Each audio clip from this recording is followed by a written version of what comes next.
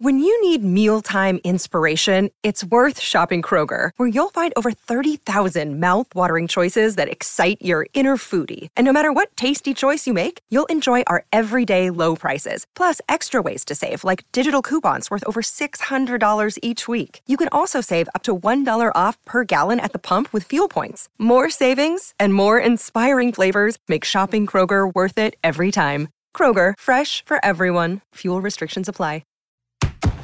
This is the Royal Blue Podcast from the Liverpool Echo, giving you the inside track on all the big talking points from Goodison Park. Hello, everybody, and welcome back to the Royal Blue Podcast. I'm your host, Sam Carroll, today joined by Adam Jones and David Prentice as we pick the bones over what was an awful night at Goodison Park as Everton lost 2-0 to Fulham. But that's the way these things do happen sometimes. We got some nice, positive new stadium news about the proposed move to Bramley-Moore Dock. Not even 24 hours later, by the time you're listening to this podcast, hopefully you'll have gorged yourself on all the Echo content put out there from Adam and Dave. And Preno, I'll come to you as the elder statesman to just for people who might have just reminder. For people 45 seconds in before the first game. For people who've stumbled across the podcast tonight and maybe might not have seen the ins and outs of the stadium news we got at 5 p.m. this evening, can you give us a nice, neat Dave Prentice summary? Yeah, well, basically, we needed something positive after, as you quite rightly say, that absolute shambles of Sunday night, which was so dispiriting and disillusioning. And we got it unexpectedly, really, at tea time on Monday night. I mean, in a nutshell, Liverpool City Council's planning officer has submitted a 200-page report to the City Council where he's meticulously gone through Everton's planning application. And he's recommended that Liverpool City Council approve the application at a meeting next Tuesday, February the 23rd. Now, it's a significant step forward. We've been waiting a long time for Liverpool City Council to deliver their verdict. They have done. What happens then is that central government then have, I think it's 21 days where or it's expected to be 21 days, it might take a little longer, where they look at the recommendations from Liverpool City Council. And they then deliver their final decision on the entire project. And from that point, we then see basically building begin. Everton announced that the funding structure is in place, which we believe is all on plan and on track. And we get a building to commence, which we're told about 150 weeks is supposed to be the planning timescale, or the building timescale. So using that chronological procedure, if everything goes according to plan, they'll start building spring, maybe early summer this year, and we could be moving into a brand new spanking stadium on the Bramley-Moore Dock in time for the 2024-25 season. So yeah, it's exciting news. It's a significant milestone in that procedure, and it was announced today. So yes, it was definitely a spirit-lifting item of news after what we witnessed on Sunday night. Adam, a 200-page report, which is a fun read overall. What are some of the kind of finer details? Any things we might have missed that you can kind of tell people about? Well, I think it's really interesting across the whole thing, isn't it? I think, as Dave rightly says, I don't think we've heard this 150-week schedule for building before. I think that's a little bit new, and it comes in at just under 3 years, which I think is quite interesting. And that process is going to be a 12-stage plan as well, which is I find very interesting anyway. And it's going to include new transport links for the area. There's going to be like shuttle buses that are going from the city centre to Bramley-Moore, and also from Sefton to Bramley-Moore as well, which is quite interesting. Everton are going to contribute to some improvements at Sandhills, in terms of the amount of supporters that are going to have to go through Sandhills now that there's going to be a new stadium right next to it. There's going to have to be improvements to that station, so Everton are going to be contributing to things like that. The heritage aspect doesn't seem to be any sort of concern anymore, which I think is a major thing, isn't it? Because we've seen, over the course of the last few years, we've seen an overwhelming amount of support from everybody local, but the any sort of objections have really come from, the likes of UNESCO, Historic England, organisations like that. But, the heritage report that's included in this wider City Council report kind of concludes that, the benefits that are going to come from this project, far outweigh any sort of, heritage aspects that are going to go awry. So I think stuff like that's really, really interesting, and it's really promising as well, because as Brenna rightly says, it's going to go across the desk of Robert Jenrick, I think it is, over the course of the next couple of months, as a matter of procedure. It could get called up for, a higher level of government as well. That's still a possibility. But even if that happens, I think the understanding is from the club that, they're going to be pretty confident that there's going to be no bumps in the road significantly. So, a target of getting on the site in the spring or the summer, it is a really nice bit of positive news. And, it's kind of been a long time coming with the stadium, hasn't it? We initially had the plan and application submitted in December 2019, wasn't it? And then we had to update it in September 2020 with the new design. So, it's been a bit of a meticulous road to get here. But, now that we've, got to this point, it really does seem like, we're the wheels are really spinning on this, which is really quite exciting. Before I tee Preno up nicely on his left foot, Adam, just to stick with you, as we're three big Evertonians here on this podcast, and I think we do kind of enjoy that People's Club tag, but some of the nice details as well in this 200-page report is potentially going to be one of the most sustainable stadiums in Europe, maybe even the world, then I'd assume. I'm going to have more disability space for disabled Evertonians than any other club in the Premier League. That's great, isn't it? Yeah, it's amazing, and it's exactly what you'd expect from Everton, really, isn't it? And they plan to make this the most accessible stadium in the Premier League, with not just a specific area for wheelchair bays that's maybe pitch side or anything like that. There's going to be wheelchair bays right across the stadium at all levels, to give the same amount of access to disabled supporters as there would be to able-bodied supporters, which is, a really nice gesture to see. And as you say as well, on the other side of things, the stadium's going to be as sustainable as possible. So they're going to reduce the amount of car parking spaces that are going to be at the stadium to try and encourage people to use these new public transport services that are going to be provided at the stadium. There's going to be electric charging ports for electric cars for whatever innovations that happen in that area over the course of the next few years. And it's in line with the council's plans to be net carbon neutral by 2030 as well, which is it's all just big plus points across the board, isn't it? And I think actually what's really interesting about another part of the plans, which we shouldn't forget about, is the Goodison Park Legacy project's going to be decided upon in this council meeting as well. So it's going to be a sad day when we do leave Goodison Park, but it's also nice to have the future sort of set in place for there as well. I'm proud to swing back to you then. You've also wrote a nice little piece today about, I'd say, giving the middle finger, but probably it's a PG podcast, so giving the thumbs down to UNESCO and World Heritage and even the Victorian Society, which is a new one for me. People who have in the past opposed this World Heritage site plan from Everton, but it seems like now Everton have kind of got most of them on board with them, and the people who they haven't look like they're just going to have to grin and bear it, because the positives quite clearly, and even the report now is admitting it, outweigh the negatives by a long distance, don't they, to build this new stadium? Yeah, definitely. I mean, this is an issue which concerned Everton initially, because you really have to be impressed by the way they've approached this entire project. And I know that sounds like we're blowing smoke up the backside a little bit, but they do deserve it, because they've approached this project so well and so impressively. And heritage was something that concerned them, because there are three bodies out there that objected to the plans. UNESCO, who threatened to remove Liverpool's World Heritage Site status. The Victorian Society, which I have to say I'd never even heard of prior to raising their objections about the stadium scheme. And then Historic England. And regardless of what people think, these bodies are influential. I mean, they do look after the heritage and the history of world centres and centres in this country. and so their views have to be listened to, and Everton did. But what Everton are doing is effectively sympathetically and sensitively restoring an area of the city which is a no-go zone at the moment. I mean, people can't visit the Bramley-Moore dock. It's been sealed off for years and years.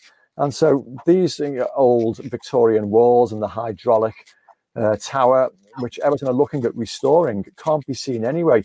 Everton's work there is going to restore these historic artifacts, and it's going to make them, if you like, visitor-friendly.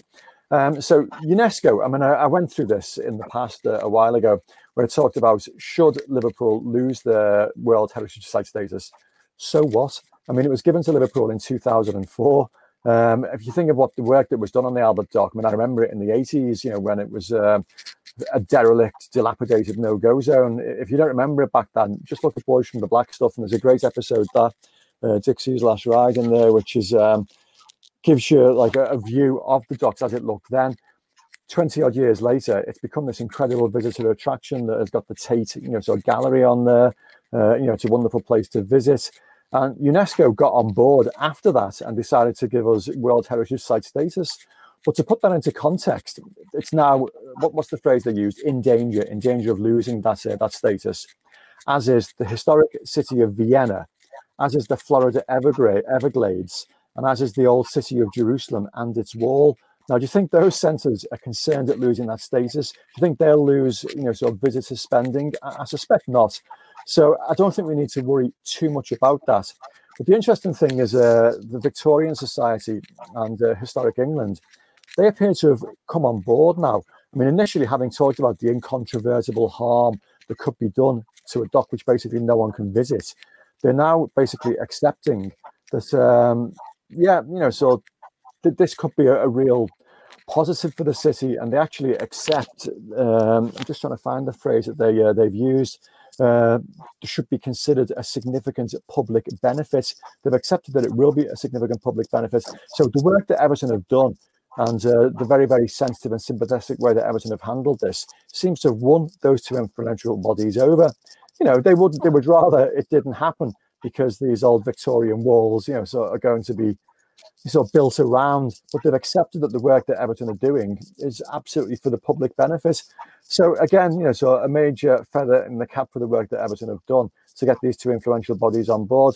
And as far as UNESCO are concerned, I would never go down Sam's Road and talk about middle fingers and stuff like that. But basically, we don't need to worry about that so much. I genuinely don't think that's a significant issue.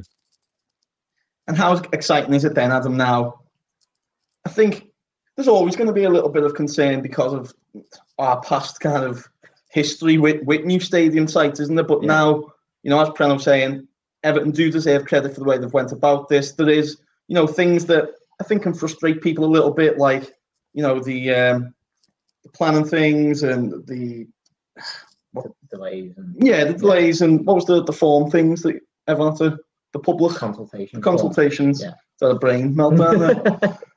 The public consultations, but all this then gives Everton, a good amount of kind of evidence to go into these planning committees with. So, I mean, by the start of the 24-25 season, you could be reporting on Everton matches from a brand new stadium. Well, I think this is the best way to go about it, isn't it? And I mean, we've probably spoke about this on the podcast a few times, but while I can understand, the concerns about potential delays, and I described it before as the meticulous way that Everton have gone about this.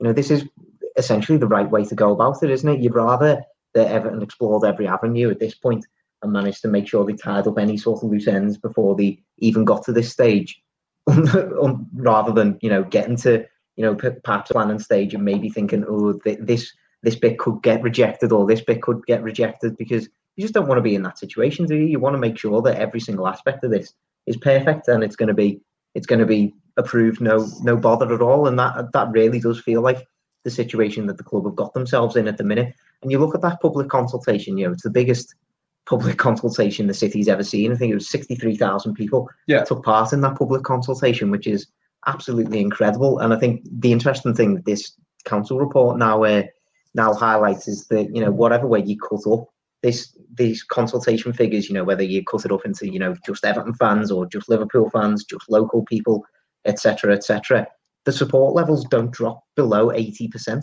for this stadium. That's absolutely massive. And, that's something that, perhaps, the Liverpool City Council will obviously take notice of this, but, at a higher government level as well, they're going to see figures like that and they're going to think to themselves, wow, this is clearly an amazing project, and it's really well backed among the local community as well, not just with Everton fans, but with Liverpool fans as well, with non-football fans, for example.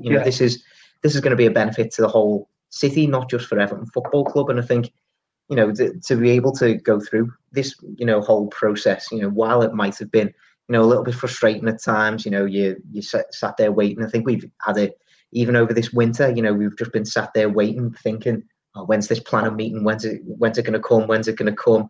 And, there was a little bit of a wary attitude, I think, among some supporters that it was taking so long. But this report coming through now and recommended that it gets approved. Fingers crossed that does happen at the council meeting next week. And as I said before, it really does feel like the wheels are fully in motion on this project now. And I think all those little delays, etc., that have happened over recent months and years, they'll just fall by the wayside by the time that we're hopefully seeing work starting in the spring or in the summer. And Prena, we'll bring the final word on the stadium to you before we get into the joys of Fulham. But with each forward step that kind of planning takes, I did find myself daydreaming before about that last moment, that last time you go inside Goodison Park. Obviously, so much of your life and your career has been based inside and around everything that happens at the stadium. Can you even begin to think about what it'll be like for you personally the last time you leave the old lady? Oh no, I can't. It's going to be deeply emotional. I wrote, or I put a tweet out, was at the start of last season, about the countdown. About, I think I'd calculated how many visits we may have, to Goodison Park before we say goodbye to it. I can't remember how many it was, but it was obviously a very finite number. We've been deprived of a large chunk of that number already, but as a result of the pandemic and the lockdown. So it's going to be very, very few opportunities. Possibly, if we're allowed back in next season, is it 3 seasons that we'll have, to basically say a farewell to a place that's it's. Like you say, it's been wrapped up in so many people's lives in so many different ways. I mean, my mother-in-law got married there. I've been to so many social events and functions there, in addition to the actual football side of things. So many incredibly emotional moments in our lives, happy and sad, have taken place inside that football stadium. It means something different to absolutely everybody. But it's a deep emotional resonance. And so, yes, it is going to be a really, really, sort of poignant time when it does come to say farewell to it. And obviously, what happens to Goodison Park, forms part of this 200-page planning document as well. I think there's a line in there that says that Everton are obliged to put their plans into place within 3 years of having, sort of moved into Bramley Moor. Now, we understand that that's not going to take anything like that time at all. Everton are going to look to be, so putting those plans into place within months of leaving Bramley Moor. And their legacy project for Goodison Park is very, very impressive. They're not just going to abandon Walton. They obviously are going to, sort of put lots of things into place to permanently indicate that this is where Everton Football Club spent over a century, of their lives. But it's going to be a very, very sad farewell. And it's not just Evertonians that think that way. I've heard so many people from the football community at large to say how much they love Goodison Park as a venue and as a football ground with character and with history and with tradition and heritage. So, yeah, it'll be a place that's mourned by a lot of people. But we do need a new stadium. And we're all very, very excited about Bramley Moor, Doc. So, yeah, it's a double-edged sword. Whilst we'll be very, very sad to leave Goodison Park, we'll be very, very excited and proud of the new stadium that we're moving into. The Royal Blue Podcast from the Liverpool Echo. Hey, it's Kaylee Cuoco for Priceline. Ready to go to your happy place for a happy price? Well, why didn't you say so? Just download the Priceline app right now and save up to 60% on hotels. So whether it's Cousin Kevin's Kazoo Concert in Kansas City, go Kevin, or Becky's Bachelorette Bash in Bermuda, you never have to miss a trip ever again. So download the Priceline app today. Your savings are waiting. Go to your happy place for a happy price. Go to your happy price, Priceline. Well, Adam, do we have to? Put it off, man. We've had a good bit. We've had a good bit. Now it's the bad bit. Fulham, West Ham, Newcastle, Leeds. 4 visitors to Goodison Park. All defeats, no goals scored. Fulham, the latest team to do a number on Everton. Yeah. Worst performance of the season so far? It comes close with that in the Newcastle game, doesn't it? I think they're very similar in many ways, even though Carlo Ancelotti, I think quite strangely said after the game that this wasn't down to the mental side of his squad. It was more down to the physical side. And, he was trying to refer to the, playing extra time against Spurs in midweek, etc. But did many of those players who started yesterday play the full 120 minutes against Spurs? Yeah, I'm not sure how many of them did, because we did make a few changes to that side, and it just smacked to me is exactly the same as the Newcastle game, and they didn't learn from their mistakes. I think from the first few minutes, Fulham, let's get this out the way. Fulham, to all of their credit, they played Everton in the exact right way. In fairness, they were pressing high from the front. They weren't giving our defenders or midfielders in particular any time to pick up the ball and any time to build attacks from there. So Scott Parker will be looking at that as a fantastic performance from his side. But from those first few minutes, you could tell that Everton just weren't on it. They didn't seem motivated for the game. They didn't seem up for the fight. I wrote in my analysis, if you'd not watched any of the football season before that game, and then you watched Everton against Fulham at Goodison Park, which team would you think was fighting for a European place? Yeah, it certainly wouldn't be Everton. And I think the most frustrating thing for me is that it got to half time 0-0. Everton had even hit the post at that point, so arguably they'd come closest to scoring. Yeah. So you think to yourself, all right, well, surely we've seen the error of our ways. Surely things will change at half time. Even if there's no personnel changes, the players will come out with a new sort of motivation to try and get a win here. They've had another bad 45 minutes. Let's try and put that behind us. But instead, within 3 or 4 minutes of the second half starting, they're a goal down, and they never look like ever picking that back up again. To be honest, it was only a matter of time before Fulham scored their second rather than Everton getting back into the game at that point, which I think that's probably the most frustrating thing for me. And I probably would say that was the worst performance of the season, because you're going into this game and Fulham were, essentially cut adrift at the bottom of the Premier League. One of 3 teams, them, West Brom and Sheffield United.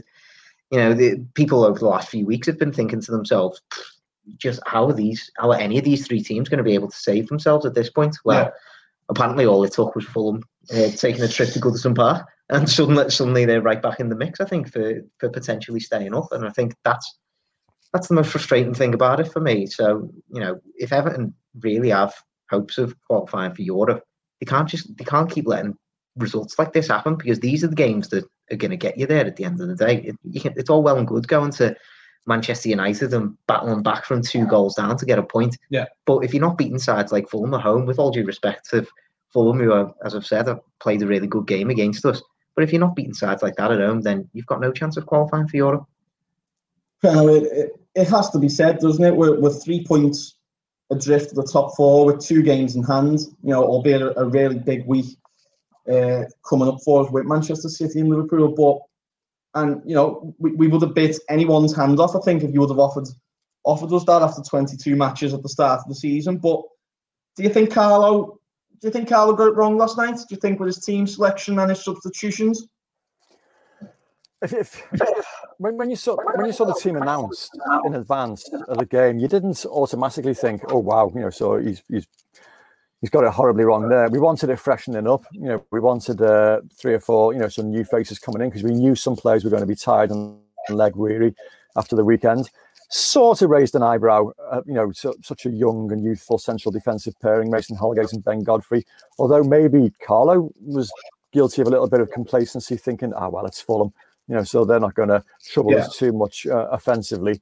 Even though we pointed out in the pod last week that, Fulham haven't been battered this season by, many teams. They've gotten close a number of times and they have improved dramatically. But, Gylfi Sigurdsson having played a full 120 minutes, was that the right thing to do? I don't know. Personally, I think the bigger problem was amongst the players themselves and their attitude and their approach to the game.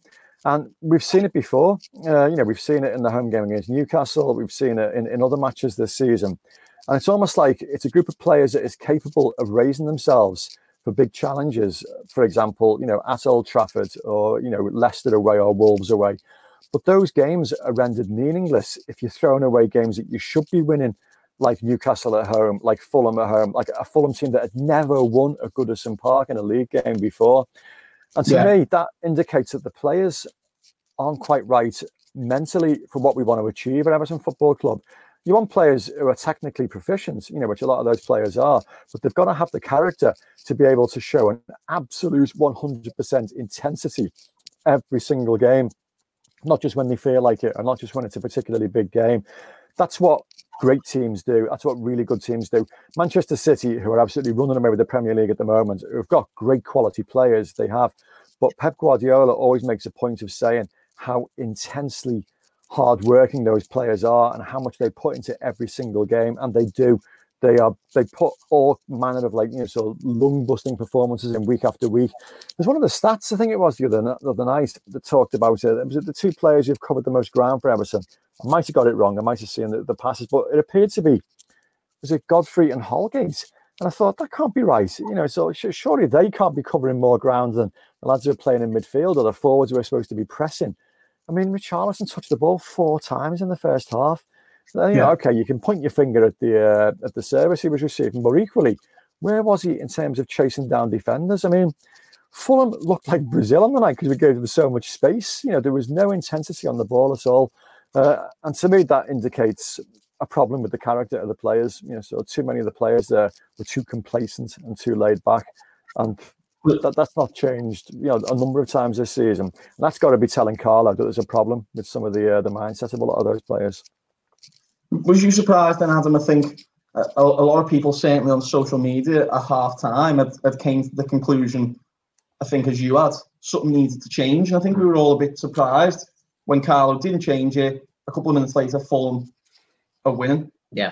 Do you think maybe that was where something should have happened there? Maybe a Iwobi or someone like that comes on and just change the direction of the game? Because sometimes, especially this season, I think in all those games, Fulham, West Ham, Newcastle, everyone could just see where it was eventually heading by a certain point in the game. Yeah, I think that's completely right. And, throughout the first half, I was just sitting there thinking to myself, Alex Iwobi will be the perfect substitution to make here. Like, I know he didn't have the best of games against Spurs, but, he's a player who's fluctuated in form throughout his Everton career. Yeah. But probably one of the best games that he's ever had for Everton came at Craven Cottage earlier this season. I know he was playing as a right wing back on that occasion, but it was his direct nature with the ball. He was picking up the ball and he was just driving straight at the heart of that Fulham defence whenever he got it. He was making the right decisions at the right times, making some great passes, making some good dribbles, and he was just a constant thorn in the side of them. And the thing that really made me think that, surely he's going to come on at half-time was the incident that led to us hitting the post. It was Seamus Coleman running directly at the heart of the Fulham defence. Yeah. They all just stood off him. And eventually Coleman, took a shot at the post. Seamus Coleman is probably not the player that you want in those positions, taking shots from outside the box.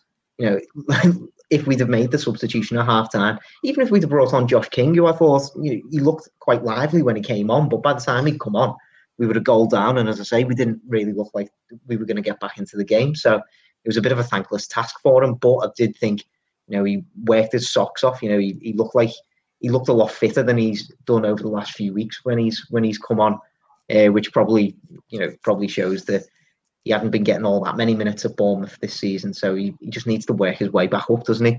But in terms of Iwobi, I just thought he would have been the perfect sub, because surely he would have just picked the ball up and ran straight at the heart at the heart of this team. And if you're one of the players who stayed on the pitch and you see a player doing something like that, then surely it gives you the motivation to go, all right, then I'll raise my game a little bit, and I'll try and match the levels that this new substitute is showing. Because as I say, by the time King had come on, it was a thankless task, and he couldn't really do much. He did put the ball in the back of the net, of course, but he was offside. So there's a positive for him to maybe focus on that. He at least got the ball in the net, but it was just in general an absolutely woeful performance. And I don't want to put it all on if we'd have made a halftime substitution, it all would have been different, because you can't tell. I think it would have gave us a great chance of maybe turning the game around,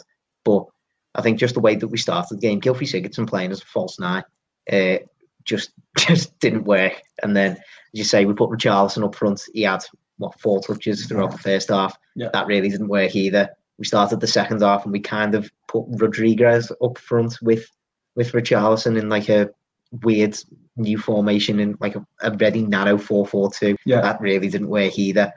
I thought taking Tom Davies off was the wrong decision, because I thought he was probably our most energetic and most motivated midfielder again. And by the time all those decisions are piled up, it was just a litany of errors, to be honest, and it was only going to lead to one outcome, which I think is really, really frustrating for anybody who's watching. Well, me and Adam were looking the other day, and we've only been winning by 2 clear goals going into the final 20 minutes. I think once since the Brighton game at the very start of the season, which sums up, how tight, a lot of 1-0s and 2-1s. Late goals. The only time we were 2-0 up with 20 minutes to go was Leicester away. We seem to kind of revel in the games where it's a battle and we know we have to sit deep and kind of pick a goal off on the counter, or perhaps from a set piece or a penalty, whatever it is. Have you ever seen anything like this from an Everton team before, where it just kind of seems like Carlo can't figure out a way to get them playing, where they can take the handbrake off a little bit and push on? Why are we struggling consistently in these games? Yeah, given the fact that, earlier on in the season, we saw a completely different type of approach. I mean, West Brom 5-2, West Ham 4-1 in the Cup, Brighton 4-2. They were like really refreshing games. We thought, wow, this is like an Everton team, well worth watching, and we were really enjoying it. Whilst we were accepting that, well, okay, we are a little bit too open at times, but we're winning games. And it was almost like that little spell, where we got beat at Southampton and Newcastle beat us and United absolutely well and truly turned us over, to cause almost like a reassessment and a different approach. And as you rightly say, we have seen a team that now looks to be a lot tighter and effectively seems to be trying to win things with set pieces and and counter-attacking football. And it was even mentioned in commentary on Sunday night that Everton are one of the few teams in the Premier League that defends really, really deeply, even at set plays, almost like on the edge of the 6-yard box. And it's almost like that is designed to try and invite teams in so you can then hit them on the counter. And with the best one in the world, we shouldn't be trying to hit Fulham on the counter, so we should be trying to dominate them and, and pass our way through them. And we have players of the ability to do that. So I don't know is a simple answer. I mean, so Carlo has introduced this method to try and counter some of the issues he was spotting earlier on in the season. And, we wouldn't question too much, what Carlo's doing. He's an elite level manager and we love, what he's doing at Everton Football Club. But sometimes he does leave you scratching your head a little bit, and we were on Sunday night, certainly. Something needs to change, I think.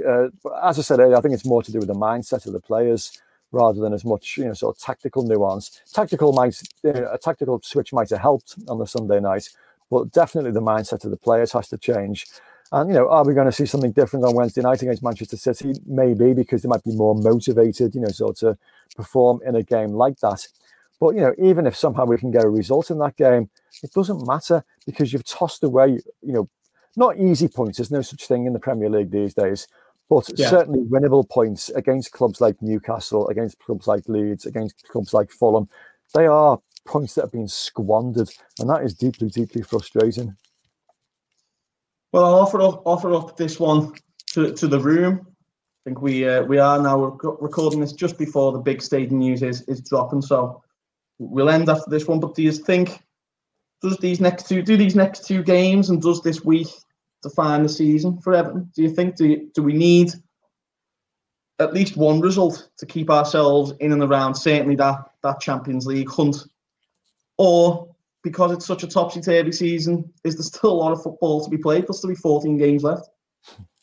Yeah, I don't think it defines the season, personally, because, at the end of the day, Everton are about to play two of the best sides in the country. Yeah. So, as Preno rightly says, we kind of seem to get ourselves a bit more motivated for these games. So, if the Manchester United and Spurs game have probably taught us anything, it's that, even if Everton do get themselves up for these games, they've got the potential to, as Preno quite aptly put it, squander points against teams that we really should be beaten. So I'm half tempted to say the actual turning point of the season is when we can actually come up against a side such as Fulham at home.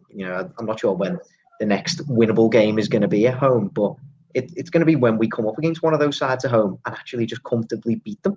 I think that's going to be the big turning point, because we just haven't had that in so long. I don't think we've won a home league game so far in 2021, which for a side who are challenging for Europe, that just doesn't really make sense to me. So you can put in. I'm sure we'll put in some better performances against Man City and Liverpool. These players will get themselves up for it, and they'll make themselves a bit more proud, I think, than they did in this Fulham game. But whether or not we get results out of those games, I don't think it's going to necessarily, if we were, touch wood, hopefully this doesn't happen, but if we were to lose both games, I don't think it necessarily rules us out of the race for Europe, because as I said before, it's those games against, the teams that you should be beating. Those are the games that really define your season. Never mind, getting good results against, a team, especially Man City, a team that are going to be running away with the title by the end of the season. So, yeah, it's a big week, and it's an important week for Everton to test themselves against two